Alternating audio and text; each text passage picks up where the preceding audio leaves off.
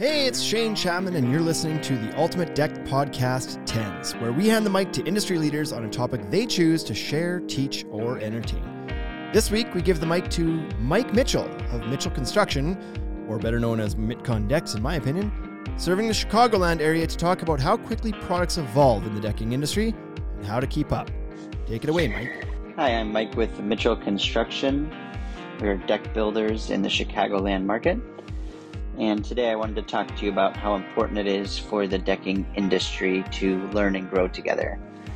The industry is growing faster than ever, and we have new decking and railing products being launched quicker than we can even keep up with. And then the framing methods and materials are evolving even faster than that. We have codes that are updated all the time, and they include the new products, but also better guides to help people build safer and longer lasting decks. Going back to when I first started building decks, the methods and products didn't really change much. So you could learn a lot by going back to a deck you built 10 years ago to see what was working well and what could use some improvement, and then you could apply those apply what you learned directly to the job that you're working on.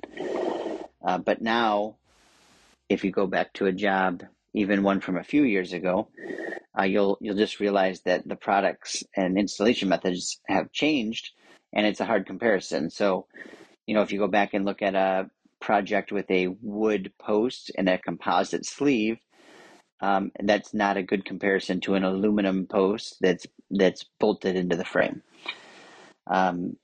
So that's why it's so important for us to learn as a group, learn what's working, learn what's not, and discuss what we're seeing happening in real time. So group thinking and sharing ideas is the best way to stay on top of this curve and ultimately offer the best, safest, most cost-efficient option to our customers for the best bang for your buck and the best options. There's no way for like one person to know it all, but as a group, we can really help each other out.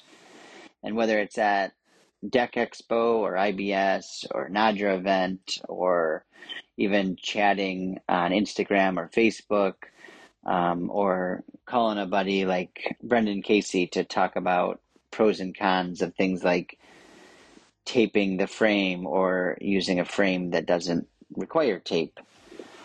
So these are the ways that we can communicate and get together and talk about what we see that's working and what's not. And back in the day, it was taboo to share your secrets or methods in fear that your competitors would use that against you. But the reality is, the more they learn, the better they do, the better we get.